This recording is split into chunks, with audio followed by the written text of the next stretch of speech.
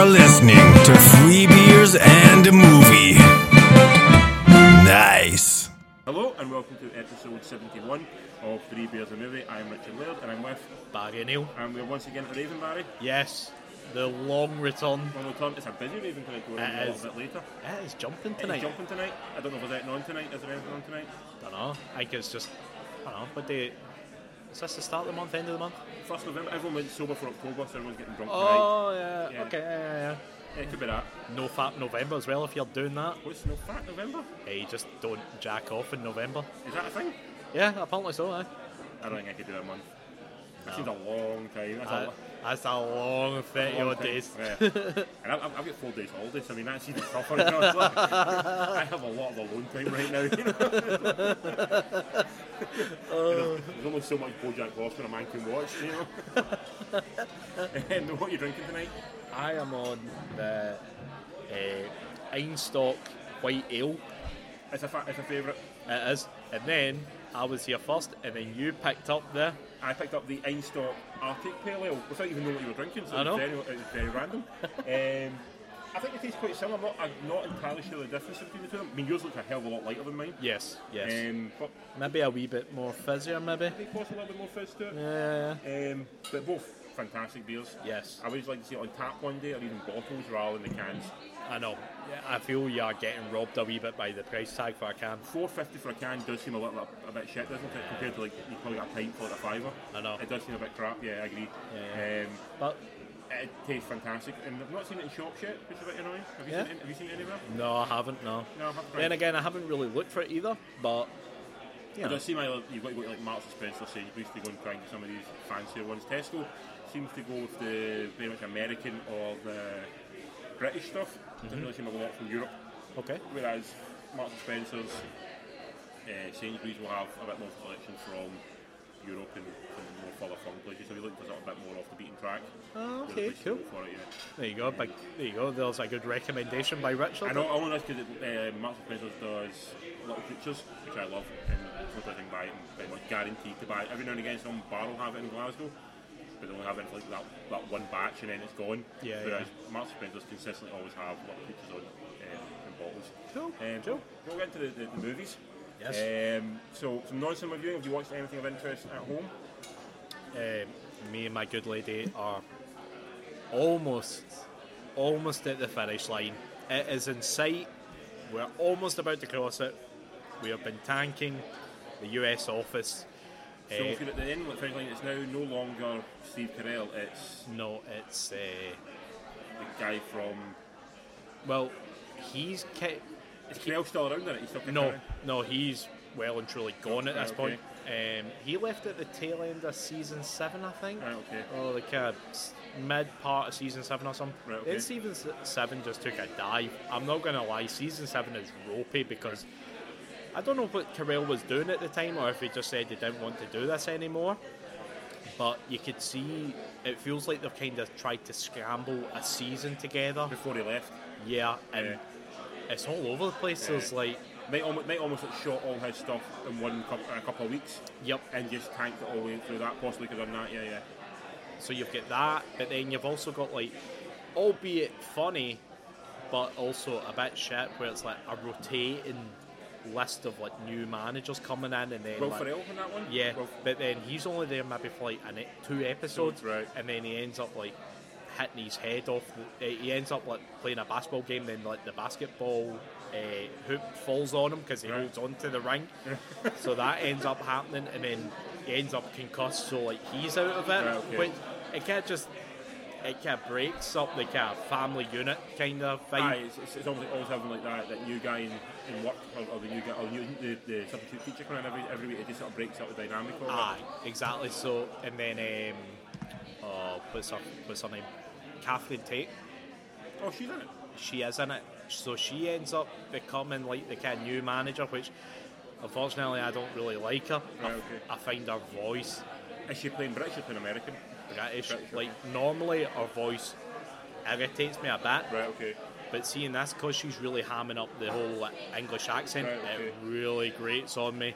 But she's cat in it, and then she's like a manager, and then she ends up ultimately not being a manager. But the guy who was a character in it, and he ends up being the manager, but then he just starts like disappearing all the time on like big trips away. Is that the guy that Rainn Wilson? Yes.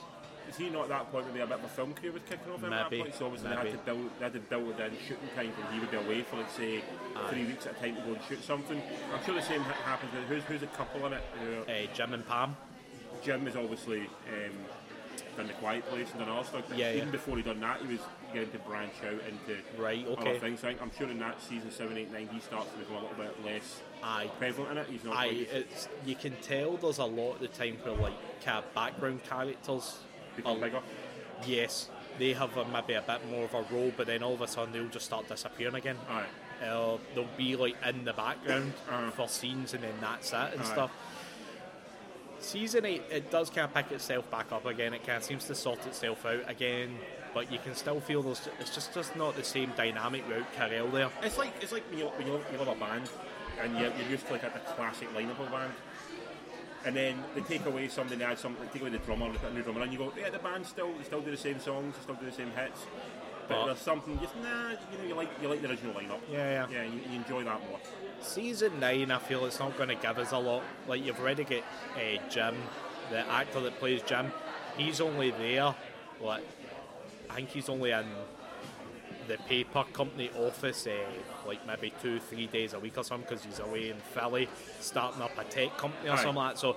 So in reality, read into that, the man had film offers and was away doing them. Yes. Yeah. So because about that time you'd probably be doing stuff like that, 13 Hours and Binzagi. Yeah. So they did get round it in a good way. Yeah, no, they built it into the story, obviously. But you can see it's kind of hindering the actual office because he's like one of the actual like main driving forces of all the stories. A lot of the stories all connect round about him and Dwight and his wife. Yeah.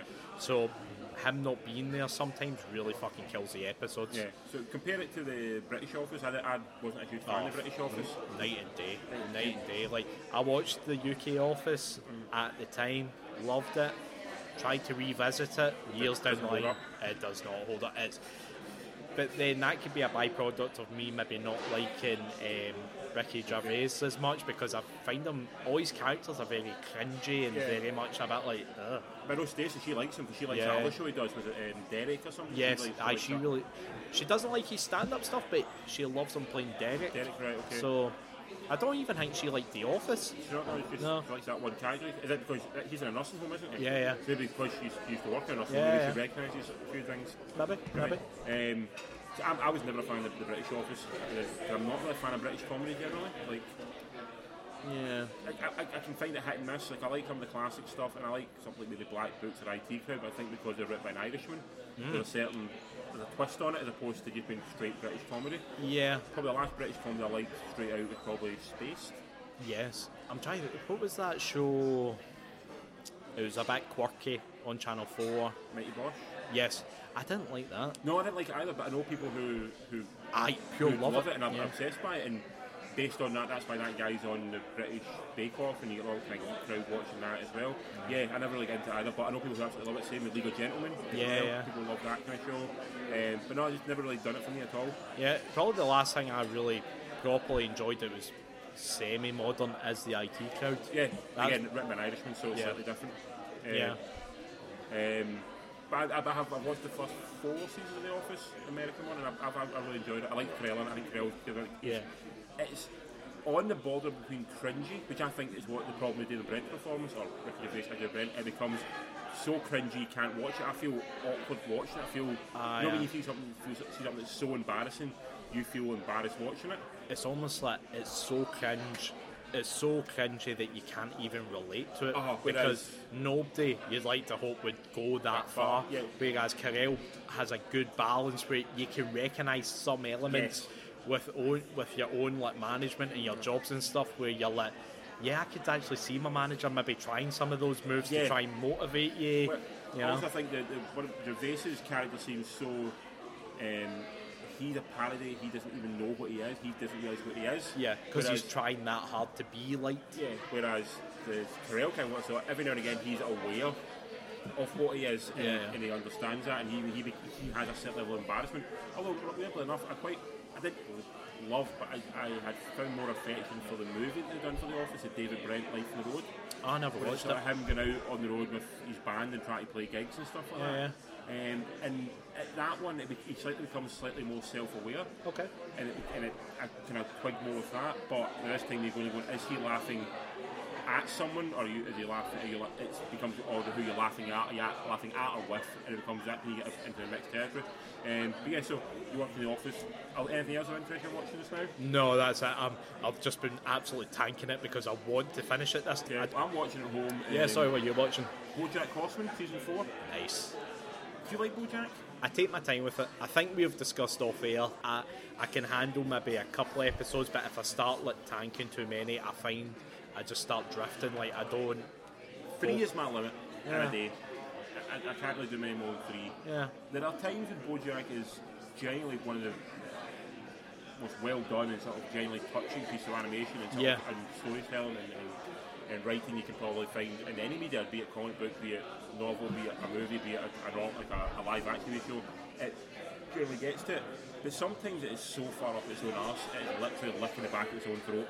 Yeah, there has been quite a few episodes. At least I kind of jumped back in mid season 3 to catch up for the new season 4. Then I've been making my way slowly through it, and there was a couple of episodes that I found myself not even paying attention to because I just lose interest. Yeah. Because there's one in this episode where this season, where it's him doing a eulogy. Yeah, aye. That's the whole entire episode. And in a way, as a piece of writing, it's very impressive. But I just found it dull as fuck. Yeah. I was just not interested. Yeah. I don't think I'm too far away after that. Yeah, I've only one to go just now. I sat there and thought the exact same thing. I was sitting there waiting essentially for the episode to start, but that was the episode, and I was like, fuck, like. Yeah, like you can't. Like, but then we were talking before about like the tail end of season 3, that really touching episode when like he's putting his mum in a home because she's got dementia, and that episode almost had me crying. Yeah, totally, like legit. Totally does do that. Yeah.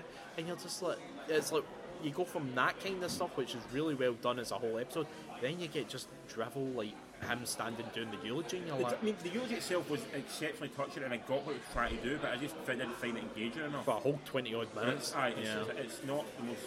It's an odd thing to watch. Yeah. Also, they're doing a thing with the Todd, the character in this one. Yeah. They made him like an asexual character, and he's sort of like, he has this like, sort of weird sex robot thing going on. He just seems the character don't really know what to do with him anymore. Like the crux of the story is BoJack, and Todd doesn't really seem to have any role within the show anymore. No. But they've obviously got Aaron Paul on staff, they've got him as a producer. Yep. So they've got to make sure there's a role for Todd in it, and maybe it'll be something happening at the end of the season that'll make sense of it. But I just find him, he just had nothing kind of it. It feels a bit late. Same with actually the ex-girlfriend, the one that Alison Brie does the voice of. Oh yeah. The reporter. Yeah. She doesn't really do anything now.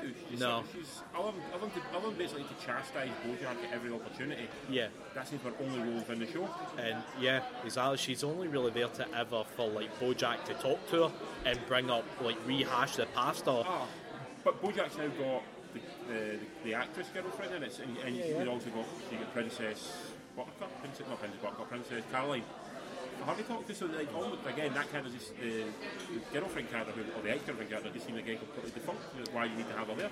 It's the same with I sometimes find like the dog character, Mr. Peanut Butter. Yeah. I sometimes find him. He's a bit kind of just. He's only been stuck in that episode because he's there. Aye, because he's contractually obliged to have him in every episode type thing. Yeah. But like when it's on, it's very good. But just a lot of times I find myself maybe just not quite embracing it as much as I wanted. Do you think this is them starting to slow down now and maybe wrapping the show? I don't know, because it's got nothing but love online. Like people absolutely adore this show, and people get very shitty online if you're not entirely in love with it, as I've found out to my detriment. If you in any way sort of impugn on the genius of BoJack, much like Rick and Morty, if you impugn on the genius of Rick and Morty, people get shitty with you. I have tried that show so many times. Maybe it's just above my IQ, but my God, I do not understand why people go crazy for it. Maybe I'm just past it. Maybe it's came at the wrong moment and I haven't realised. something, I don't know, there's something about it that just doesn't click with me. I'm a fan of. I love Rick and Morty, and Yeah. there's moments when I have been howling with laughter watching it. But there are also moments where I'm going, this is not good. This is not as smart as they think they are. Okay. And I'm just going, and it comes across a bit wankish. Yeah. And BoJack has that little bit about it as well. At times, utterly brilliant and really emotional, like you said, emotional to the point where you are actually genuinely nearly in tears. But all the time, just I'm like, just move on. So I watched that. I've been watching that. I'm really finished that. Also watching a horror film, which I'm going to recommend, not to you because you're a big scaredy cat, you don't like anything. But to your good lady, it's on Sky Movies right now. It's an old Stephen King movie called Thinner. Okay. You might like it. It's about a guy, he knocks down a gypsy. Okay. And the gypsy's relative puts a curse on him. Now he's an obese man, so the curse says he'll get thinner regardless of how much he eats. So he starts wasting away over the course of time, and he's going slowly mad as he starts to degrade. Okay. That sounds actually quite good. Have you ever seen Drag Me to Hell? Yeah. It's sort of along those lines. Oh, nice. It's Stephen King, so it's a man knows how to do horror. It's generally a really enjoyable film. It's about 90 minutes long, but it covers just a guy's descent into madness as he has this curse on him and he doesn't know what to do with it, and he gets the option of you can get rid of the curse if you pass it on to someone else, and you're like, well, who do you pass it on to? What do you do at that point? His love life, his family life, all just descend into madness because of this curse on him. Really fun, really enjoyable kind of horror film. I really liked it. It came out early 90s. The only thing I heard Stacey talking about today that she was recommending to one of her pals that came over today was it's on Netflix. It's House on the Haunted Hill. Watch the first 4. She seemed to enjoy it. Yeah. Sorry, it's a TV show, isn't it? It's a 10-episode TV show, yes. Apologies. Aye, it's a TV show. She loved it. So watch the first 4, liking it. It's at moments genuinely quite creepy, but not the level of scare factor people were kind of giving it. Yeah. And also, even only 10 episodes on it, I'm only 4 into it right now, and I can already sense there's a bit of fat on these bones you could cut out. You know, the way Netflix always is, you go like, you could have probably trimmed every, you could have got this down to about 8.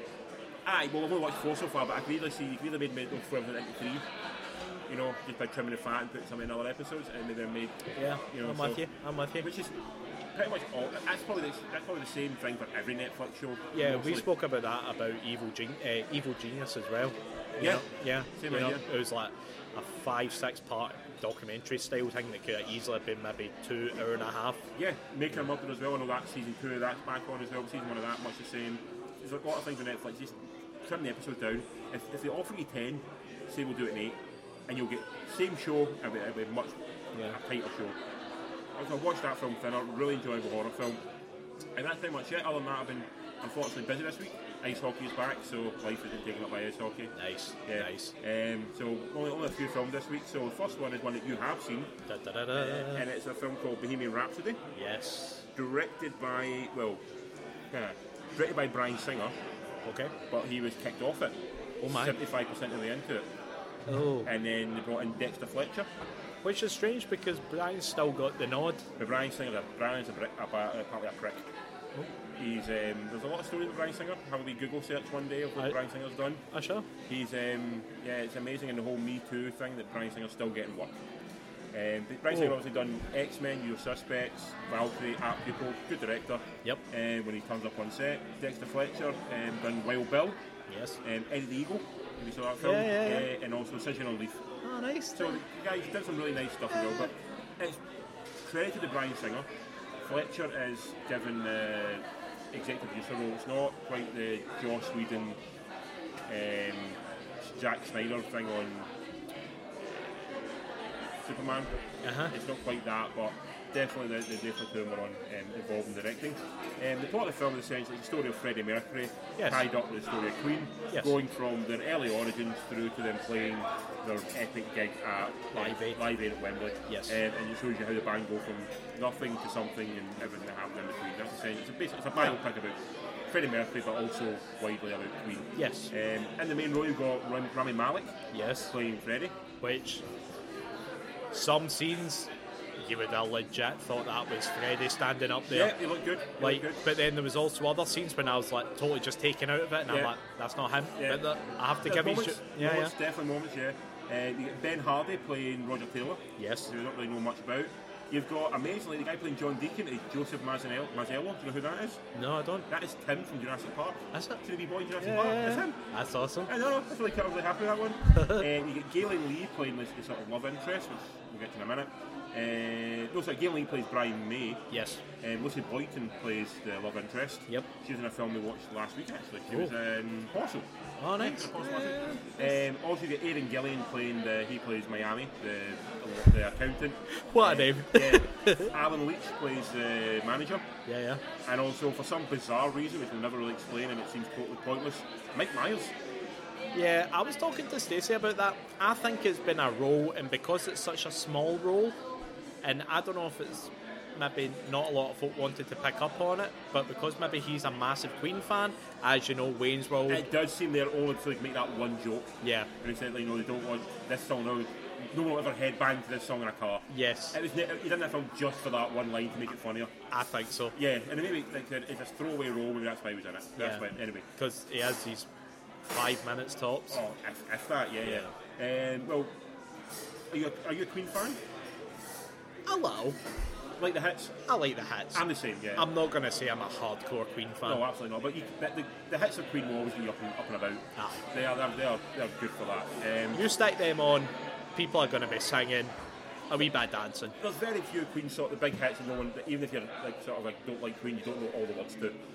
You know, you're happy thing who doesn't know all the words to "Don't Stop Me Now" or Lady Gaga or something like that. You know, everyone knows the words. What do you think of the film? This film, now I like this film. I'm not the biggest Queen fan. No, fair enough. But I did enjoy it. Yeah. Because it focused more on the individual characters and how they all blossom to be Queen. Yeah. It wasn't really about like the music, which it was a good mix. Nice balance, yeah. Yeah, between the music's in the background, gets you pumped up, and there's enough there with the characters to push the story along. And for some reason, I don't know why it is, but anytime I hear any sort of live audience singing words or whatever, I seem to get goosebumps. No matter what, no matter if it's a movie, a live concert, a live like CD or whatever. Anytime there's a live audience and they're singing, I just seem to get chills. I seem to get goosebumps. No, I am much the same. And I don't know what it is about it, but there was a lot of that in this movie, and I think that just there is.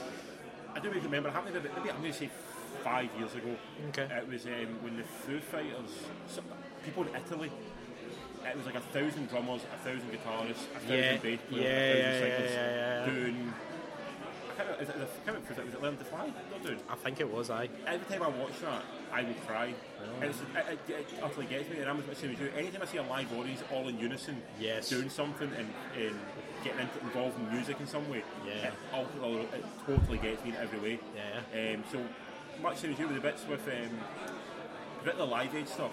Yes. It's good because it does get you, because it's a real kind of emotional moment. Yeah. And you know, for the most part, even though it happened in the early 90s or late 80s, Live Aid. It happened the day after I was born. Nice. Yeah. Nice. Yeah. It's albeit it happened back then, but in terms of history, that's not that long ago. No, definitely not. Yeah. And it's, you know, it always gets shown some point on TV. You know. So yeah, it's I enjoyed it for that part. As you know, it was a bit of a shame the way it all kind of worked out and all that. Yeah. But I enjoyed it. It was a good movie. I enjoyed it mostly. The script is basically someone's taken Wikipedia and put it in the final draft. Aye. It's almost the same exact structure to Johnny Cash one, the Walk the Line. Okay. Or Ray, if you've seen that one, or the one about James Brown. It's almost exactly the same structure. There's nothing new revealed in this film. You don't like anything new. No. You know, it's all. I think it's a very safe movie. Oh, very safe, yeah. Depends how much the Queen family had involved. This is the problem. I think the guys in Queen, Deacon and May are still alive. I think. Yes. Taylor might be dead now, possibly. Maybe I'm wrong with that. Anyway, Deacon and May are put on as executive producers. Right. Okay. So they have a big say in what's going on in the content. Yeah. Because they still have to look after like the legacy. The legacy of Queen, exactly. I felt because it was so safe, it missed a real chance to show some level of darkness to the band. Because like Queen, for all they are, Queen are a pretty boring band. Yeah. You know, there wasn't any sort of like hard luck story of them like trying out for 1,000 different producers and trying to get to the top and working their way up. You know, they played some college gigs, they got a record deal, they became fucking huge because they wrote good songs. Yeah. There's no hard luck story to get to the point of playing, you know, anything. And even when they play Live Aid, they're saying, "Oh, this is them the low ebb, and this is them their way back." You're going, I don't really get it from the film that they somehow fallen from grace at any point. They're still playing these massive tours or something. You're like, going, No, you've got it more for the fact like Mercury was bored of playing the tours as opposed to the band were on the wane. Yeah, exactly. Like, there's no like epic comeback. It was just simply Freddie get tired of the. Freddie just get tired of doing the whole album tour, which I could totally get because every band seems to suffer that kind of like heavy rotation. And then I think they could have went darker when it came to that part of the story, when it came to like Freddie being off doing his own thing and then slowly getting further deeper into the whole like kind of gay lifestyle and all that kind of thing. But as we said before, because the other couple of fellas were on it as executive producers, they're never going to paint them in a bad light. Like they almost want to keep it in like in a more wholesome way. Yes. They want to make it for your dad to watch. Yes. Your dad might love Queen, but he doesn't really want to know about Freddie Mercury fucking guys in the bathroom. Yeah. He doesn't want to know about that. He wants you to hear the songs. It did break my heart a bit when his first pretty much gay experience was with a truck driver. Yeah. I'm like, God, really a truck driver? Come on. I would say, well, it was odd how the major focus on it was on his one straight relationship. Yes. That felt a bit odd to me that they focus on that so much, whereas the only gay relationship they really show in the film is a guy who basically leeches off him and basically turns him again and sort of seen as an evil presence in the film. Also, there's a little bit more reconciliation towards the end with the other gay guys in the film. But for the most part, it's like straight life, she loves you, she can look after you. Gay life, oh my god, look what he's doing, he's just sucking the life out of you, literally and figuratively. You know, so that's felt odd to me that the other guy, Mercury is a guy who's sort of revered in the gay community, and he is seen as a gay icon. So it felt odd to sort of not. If you're going to show it, embrace it in some way properly. Don't just do it as as an aside. Yep. I felt that was a bit odd. Other than that, Malik is excellent. Yes. For the most part. Yeah. Like you said, there's a few moments when you go, that's Freddie Mercury. He does look exactly like him. The act and the posture and the movement is particularly on the Live Aid stuff. I thought he was pretty spot on with the sort of movement of Freddie when he played live. That's a guy that studied that concert to death. Aye, absolutely. And you knew that was the focal point of the film because they basically do the whole concert. Yeah. The full 20-minute set. You see that in the film. He's not singing. I found this out. Oh, okay. The dubbed Freddie's voice over it. Makes sense because I mean, how do you copy that voice? No, you can't. You can't. Yeah. You know. But I think he's very good. I think the talk of Oscars is maybe a little bit premature. I don't think it's that kind of performance. No. I don't know if the Oscars have a music category or not. No. Golden Globes do. Maybe one for the Golden Globe here. I don't think it's nothing against anyone that's in the movie. I don't think it's Oscar material. No. There's a very strict programme for the Oscars, which we've discussed at length many a time. I think he'll maybe pick up a few nods further down the chain, like Golden Globes and maybe like music awards. He'll maybe like pick up things there, you know. Yeah. Enjoy one off. Songs are always good. Songs are good, so you enjoy them. But I thought it was just, like I said, a very safe movie. Pretty standard biopic, nothing set aside from anything else. If you like Queen, you'll enjoy it. If you don't like Queen, you'll probably not enjoy it. Yeah. That's pretty much that's it. That's a fair... Yeah. Did Stacey like it? It was alright. I think the only reason I managed to convince her to go was because we were doing this today. Yeah. Because the other choice was Slaughterhouse Rules. Right, okay. But even then, she wasn't desperate to go and see that either. Right, okay, so I was like, well... A bit safer Bohemian Rhapsody, yeah, at least I know what I'm getting. Yeah. Jill loved it. She's a big Queen fan. Nice. Her dad's a big Queen fan, so she really enjoyed it. So she got into it a lot. I can feel this is going to be in the Christmas stocking list for her dad later. Of course, it could be the soundtrack. Out of 10? A comfortable 8. It's an 8? Wow. It's really high. It's not offensive. The music's spot on. It's that period in Queen where it's like all the music in it is all the hits. Aye. So, like we said, it's easy watching. I could probably watch that tomorrow and still come away with the same experience. I'm never going to be like, Oh fuck! Here we go again. Nah, fair It's that kind. It's light enough to enjoy it. Fair enough. I'm going to go 6.5. Okay. Because, Okay. yes, I would say it's absolutely fine, well done, decent film, decent performances, but just it's a bit bored by it at times because it is quite a chunky film, like 2 and a bit hours into it. Ah, yeah, it is. It's pretty solid. So wee bit kind of bit back 134 minutes. over 2 hours. Right. You Yeah. know, Yeah. But overall, enjoyed it. Probably wouldn't go and see it again in a rush, but we'd probably watch it maybe like a lazy Sunday afternoon. You know, There you go. That's its fucking time slot. Yeah. A Sunday afternoon, if it's pissing or raining, you're suffering a hangover. There you go. Because nothing makes you feel happy. Even before you go out a night out, put it on the TV while it's and you hear the music. It's doing it. You know, you just put a soundtrack on. It's one of the kind of films that'll get you. But yeah, so 6.5 out of 10 for me, 8 for you. So maybe we'll average out a 7. Aye. Solid 7. Solid 7. Yeah, solid 7. Second film I've seen it. You've not seen it. Yes. Is Goosebumps 2: Haunted Halloween. Directed by Ari Sandel, Okay. who directed a film called The Duff, which is Disney's Ugly Fat Friend, which is actually a really funny, well done, sort of like Clueless style teen high school drama. Okay. Very funny, I really like that one. The plot of this film is much the same as the first Goosebumps film. There's a book, the book comes to life essentially, everything from the book starts to happen in the town, and kids have got to try and stop it. Okay. Because, you know, badness is happening. Not a big cast in it that you know. You've got Kaylee Harris plays the main gentleman in it, Jeremy Ray Taylor in it as well, Madison Elsman, these are all kind of non-names. Wendy McKinnon Cavey might be the biggest name that I recognise apart from Ken Jeong, he's in it as well, from The Hangover. Yes. Yeah. And also Chris Parnell, I know him from doing a voice in Archer. Okay. He's also in Dirty Rock, Dr. Spaceman. Right. Yeah, I never watched Dirty Rock, so. Yeah, he's in that. So Okay. three adult character actors who sort of bounce around a lot of comedy stuff, and then sort of 4 kids who you don't really know much about. Did you ever read the Goosebumps stories? I love the Goosebumps books as a kid. Right, good. See these? Like, I haven't watched these movies. I didn't even get around to watching the first one. Right. Do these movies follow any of the books, or is it like a mashup of like? Kind of a mash, kind of not, because essentially in the films, and this film as well, R.L. Stein's a real person. Yeah, Right? He's not. a fictional author. Yeah. Yeah. He's a real person who lives in the world, and basically his books can come to life. Okay. So there are elements of his book that always come through.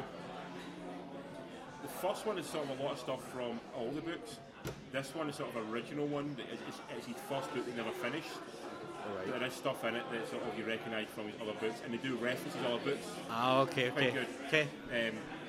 I'm a big Goosebumps fan. I loved it as a kid. Like, I read the books, all the big Yeah. books. I love the TV show as well. Yeah, of And course. Yeah. Genuinely, I loved I really enjoyed the first film. I thought it was really smart, relatively well done kid horror film. I thought it was really fun. It bounced along. It was funny. It was a wee bit scary at times. It was smart. Really enjoyed it. This film, again, is very solid. It's very safe. For the most part, I thought it was going to be like a made-for-DVD release. Right. They got a cinema release. Okay. It's slightly better than that, which is good. Yeah. You know, I didn't think it was a really good point. The poster looks cheap, the trailer looks cheap. It doesn't look like they've made much effort on it, but the film itself is solid. Follows the first storyline pretty much, not word for word, not beat for beat, but it has the same beats in it mostly. Cool. But it lacks the charm of the original film. The film, I don't know what, I can't really pinpoint what the first one had. There's a lot of Jack Black in it who's really good in it. This one doesn't have a lot of Jack Black. He's got an extended cameo in this film, so it doesn't really have the same bounce that the other one had. Right. Okay. What I did like though, that I enjoyed the practical effects. It's not all reliant on CGI, which is nice. Oh, nice. So it's like for guys in big costumes and makeup, and it's all practical. It always should be rewarded in this day and age. Absolutely. When directors are willing to go to those lengths to do anything, it should be rewarded rather than relying on CG nowadays. Totally. And CG is so cheap these days, relatively, that you can get away with a lot of stuff via CG. So when you see stuff and you go, oh shit, that's real. That's a guy in a mask. It's a guy on stilts doing that role. I always feel a wee smile coming through. It's nice to done that. It plays like remember the 90s stuff you used to watch, sort of like Hocus Pocus? Yes. It's in that kind of vein. Okay. Like, so totally inoffensive. Yeah. has a few moments you'll kind of laugh and giggle and you enjoy. Aye. It's, again, Sunday afternoon watch, you kids and sitting down, it's totally inoffensive. The whole family can watch it, there's nothing bad in it. Just didn't really have the punch and the zip of the first one. But still enjoyable enough. I don't know when the first movie came out, but do you feel this second one's been rushed? Is that maybe why it doesn't have its magic, or do you think the magic was all tied around such a good actor as Jack Black? I think so. I think maybe tied around the casting of the first one. Yeah. This one doesn't even feel rushed. It does feel like it's been put. It does seem cheaper. I wouldn't die. It does a little bit cheaper than the first one. Okay. But also, it just feels like it came from nowhere. It wasn't getting much of a push. Right. It felt like I didn't even know about this. you know, felt there was no event to it. You're like, that's okay. So that's out now. We can go and see it. That was pretty much it. So who owns this? Like, who owns the franchise? I've genuinely no idea. No, you'll No idea. I can't remember who was on the front of the. No, because it's not like coming up Disney or nothing. No, it's definitely not Disney. No, Yeah. it's definitely not Disney. Because that maybe, well, depends who owns it. We don't even know who owns it, but that's maybe why the budget's been cut. Possibly, yeah. You know, but the first one done a decent bit of money. Yeah. I think maybe the first one, the second one didn't get a big budget because Jack Black wasn't able to commit as much time. Yep. And a lot of the film was maybe tied up in how much Jack Black is. He's a draw. People do like Jack Black in films, so it's good in that. But I said if you're home on a Halloween night and you want to watch something with the kids and not freaking them out completely by showing them like American Werewolf or The Thing, Or The Exorcist. or Poltergeist, something like that, put this on for them. They'll enjoy it, they'll laugh, they'll giggle, they'll get a wee fright, and it's absolutely fine, totally offensive. Yeah. Maybe not a cinema film. You know, Okay. Better than shooting DVD, but if I was to pay, what, £8 to go to cinema these days? Oh, £10, my good man. £10 to go to cinema these days? I would not be paying it. Yeah. So I look upon it, the films I've seen this month, I paid for them, I got this one for free, and it's a free film, totally fine. Go. Give it a solid 6 out of 10. Go. Okay. That's a pretty reasonable, like, score out of 10 for a movie that's a bit It's a sequel. It's hit and miss. It's nothing bad about it, but there's nothing awful in it. I'm going like, this is absolutely boring the shit out of me. Yeah. I giggled along a few bits of it. Nothing. It's absolutely fine. Cool. Absolutely fine. And the last film of this week is a film called Slaughterhouse Rules, Yes. directed by Crispin Mills, who directed a film called A Fantastic Fear of Everything. Have you seen that film? Simon No. Pegg. An alright indie film. Is that the one that he had on the poster? He had like big ginger hair or something? Yes, and he's basically scared out. They won't leave his flat, and he's like in a rag from a floor, I guess. Okay. Anyway, scared again outside. Cool. Plot of this film is there's a private boarding school. The young kid goes to who's like from the non-elite. Okay. Goes to, Yeah. The school, so he's seeing the world through his eyes. But in the school, you can tell there's something not right. The school's a bit kind of crazy. There's fracking going on in the field across from the school. Never a good thing. Never a good thing. And this unleashes a demon upon the school, and the kids are going to survive this demon attacking the school. Why is fracking still allowed? It's a good question. I mean, I'm not sure every fracking unleashes a demon, but ultimately, environmentally, it's losing something. Yeah, it's fucking retarded. Yeah. Everywhere they go, they release earthquakes. Yeah. So it's like, Yeah. it's pretty much a demon at that point. It's pretty much a demon of the earth. So in the film, you get Michael Sheen playing the headmaster of the school. Nick Frost plays an ex-pupil who's on site as well. Simon Pegg is a teacher. Okay. Asa Butterfield plays one of the students. I think he's in X-Men. I think he also in that show we watched, the one on Channel 4, End of the Fucking World. Remember that one? Oh, yeah. In that. Hermione, I can't say her name, Caulfield plays the kind of the sexy posh bit of Totty. And that's the kind of cast. So it's a kind of young, pretty cast in it as well. Cool. It's very Shaun the Dead meets Tremors. Right. So with a wee kind of Trinity twist also with the public school and all that kind of stuff. Yeah. Much actually not dissimilar to the previous film we talked about, the Goosebumps. It's absolutely fine. You kind of get what you want from it. It's a decent yarn. There's a lot of blood and there's kind of gory deaths in it, and that's kind of pretty much it. It's funny at bits, and it's kind of taking a little bit of pop shot of the kind of whole the upper class public schoolboy life, which who realised if I went to a public school I'd probably be kicked out within about 5 minutes because everybody's knocked it up for the shit within it. Yeah. Yeah, you know, sounds like just nuts, all that kind of stuff. It's kind of this podcast called 3 Beers a Movie is the kind of film that is maybe best watched after having 3 beers. Yeah. Okay. Kind of after the pub, coming home, it's on TV at like 11, 12 o'clock at night. You sit and watch it, you'll roll yourself with laughter watching it.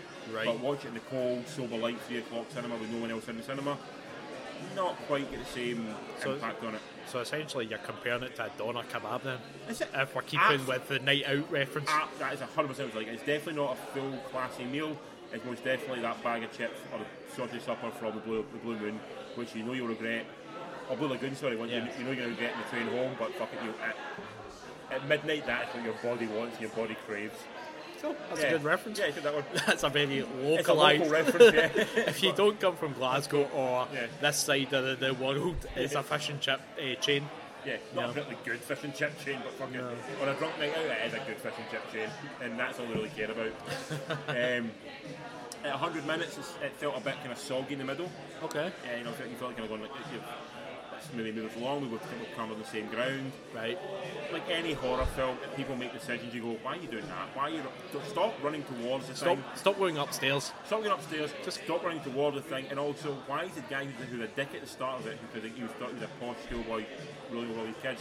Once fucking monsters start appearing, maybe drop the arsehole schoolboy thing and maybe go like, maybe fight the monsters rather than try to take vengeance on some bratty little kid you don't like. Also, another thing I've noticed about horror movies is, why does no one ever turn fucking lights on? It's a good point, yeah, people want to run through the darkness. It's like, there's a scary person or a scary monster in the house. Oh, I'm going to switch on all the lights because it'll be easier to see the person creeping about rather than just let them run around in the shadows. But, I don't know, have you got much else to say about this movie? To be honest, not really, man. It seems it's a by the numbers kind of movie. Like, it's great seeing Nick Frost and Simon Pegg back on screen. Yes. They only have one scene together, which is a bit of a shame. Okay. But there's a moment you see Simon Pegg with a cricket bat, so you're kind of going, it's nice to see them that kind of moment. Shaun of the Dead reference. Yeah. It's kind of cool. There's a nice wee cameo pops up in it of who his girlfriend is. Oh, nice. With him smile. Is it who we think it is? No, okay. Tell me off air. Okay, enjoy it. I'm intrigued now. But yeah, so it's just again, like I said, standard fun, nothing breaking the mold. All right, film. Like, okay, I watched the trailer for this movie, and the trailer certainly perceived it as a movie that's for a younger audience. Would you say this is for? I think it's a 15. Okay. It's definitely in that audience. It is a decent bit of gore in it. Right. And they're dealing with suicide at one point as well, so it's got kind of darker tones to it. Yeah. Fair enough. It's definitely not a PG movie by any stretch of the imagination. Cool. And that maybe will mean it's not going to get much of an audience because it's going to limit who's going to see it. It's that horrible in between age bracket where it's not a hard 18 and it's not a for the kids. It's that in between where you're going to get no one's going to be satisfied. I imagine tomorrow might do a bit of business on a Friday night. Date night. Maybe date night, Friday night, go out, late night movie. What that? I could do that. But that's pretty much. I would give it a 6 out of 10, man. Cool. So again, solid, but nothing spectacular. Yeah. Kill some time. It's such a safe week this week. It's a very safe week this week. I mean, if I was going to recommend one, I would probably recommend Bohemian Rhapsody. Yeah, that's not a bad shout. Yeah, out of 3 of them, I'd probably say Bohemian Rhapsody, but I could probably say, probably Bohemian Rhapsody. Yeah. It's probably one of those movies you can have on, but you don't need to give it 100% attention at all times, but you can still follow what's going on. But next week is a very busy week. Next week is a bumper week. We've got a lot of stuff on next week. We have got Peterloo is out, which is a 3-hour epic about working class guys in Northern England taking on the government, which is back in 1800s. So looks like Britain's French Revolution essentially. Okay, so it looks very interesting. You get Matriarch, which is a Scottish movie about how a straw dog Rosemary Baby feel about it. Directed by a guy whose only fame so far has came from being in 137 episodes of River City. What? So I don't really know if that's a claim to fame. I don't know if it's a claim to fame. I mean, the only thing that really got me in contact about it last week that the trailer for it says is it comes up with this film to get from The Sun, from Empire. Yeah, this one says this film with a great rip-roaring yarn from Lorraine Kelly. I'm not really sure if Lorraine Kelly is. Once again, this is very this is a very Scottish themed episode Yeah. of if you don't know any of these references, it means nothing. Yeah. She's So- like a TV personality. Yes. Is she still on the TV? I don't know. You Oh, know. I've seen adverts, I know that. Yeah. Yeah. She's a TV personality that But she's definitely not a film critic. no, No. no, not by any stretch of the No. imagination. No. It's even a bit ropey when newspapers jump in and they all give it 5 stars. You're like, really? If you could have done it, we should have opened at a film reviewer doing it. Yeah. Some random. You also got a film called Juliet Naked out as well, which is sort of a rom-com for the more. It's not not like a cheesy rom-com. It's a bit of classier rom-com. Okay. Ethan Hawke, Crystal Dowd, and so it looks Rose Byrne as well. So it looks a good solid cast. Looks a bit more interesting from a Nick Hornby novel. So Nick Hornby. Oh yeah, good of writer. course, yeah, of course. You've got a new Disney one called The Nutcracker and the Four Realms. I've seen the trailer. Not convinced. I don't think it's for me. Like me sitting through Beauty and the Beast was. Stuff. I just don't see anyone who's giving a fuck about this film, to be honest. I just don't see kids going, Mum, Dad, I want to go and see The Nutcracker. No, because it looks quite a heavy film. Like it doesn't look like Beauty and the Beast. It's quite a light story, a light Apart film. from the bestiality. But this seems like it could kickstart a franchise for them. Uh-huh. It's got that whole kind of like what do you call it? It's got that whole kind of Chronicles of Narnia style going on. Narnia, that's what I thought when I first saw it. That kind of Yeah, film yeah. almost like, in fact, they're calling it, not just calling it The Nutcracker, they're calling it The Nutcracker and the Four Realms. Yes. It makes me think they're trying to, they're wanting to have like Nutcracker into something else eventually if this thing takes off. And I feel I don't see it doing well, but I'm going to see it because I have to go and see everything. That's the way I am. So I'm intrigued by it, if anything. Yes. You've also got Widows out next week as well, which looks fantastic. Okay. It's a film from Steve McQueen, Ooh. who directed 12 Years a Slave and also Shame. This film's about basically widows, people get women who had their husbands, they're all bank robbers and thieves, they all get killed, and they get left to do one last job. I seen this looks actually really good. This spiked my interest the Yeah. other night when we were there. That's out on Tuesday. Okay. It's got a cast that pretty much is an embarrassment. Honestly, it's an unbelievable cast of people that's got in it. So have a look at it. It looks really interesting. Go. And also out on Wednesday this week is Overlord, which is possibly a Cloverfield, maybe not a Cloverfield movie. No one's really that sure, but it looks like a fun monster movie. This is one set in World War II, isn't it? Yeah. But it could possibly be a Cloverfield film. You threw me a wee curveball there when you said Cloverfield. I'm like, what? If you think about how the Cloverfield and then the King Cloverfield Lane and then the paradox, they don't always entirely fit in. okay. They're almost like one folly that they have a wee bit to do with the world, but not entirely tied together that much. But Okay. there's rumours this could be a Cloverfield movie set in World War II. In an alternate dimension, possibly. Who knows? Is it? Don't know. Okay. It's been rumoured, but there's no confirmation yet. Right, I'm okay. going to go and see it on Monday, because it's Okay. out on advanced preview, and I'll let you know if it is. Cool. Alright. But on that, Barry, tell me where to find us. All the usual haunts all over social media at 3 Beers in a Movie. Facebook, Instagram, Twitter. Yeah. Oh, and you can now email us again at 3 Beers in a Movie. Sorry, 3 Beers in a Movie at gmail.com. That is correct. But I've been Richard. I've been Barry. And you've been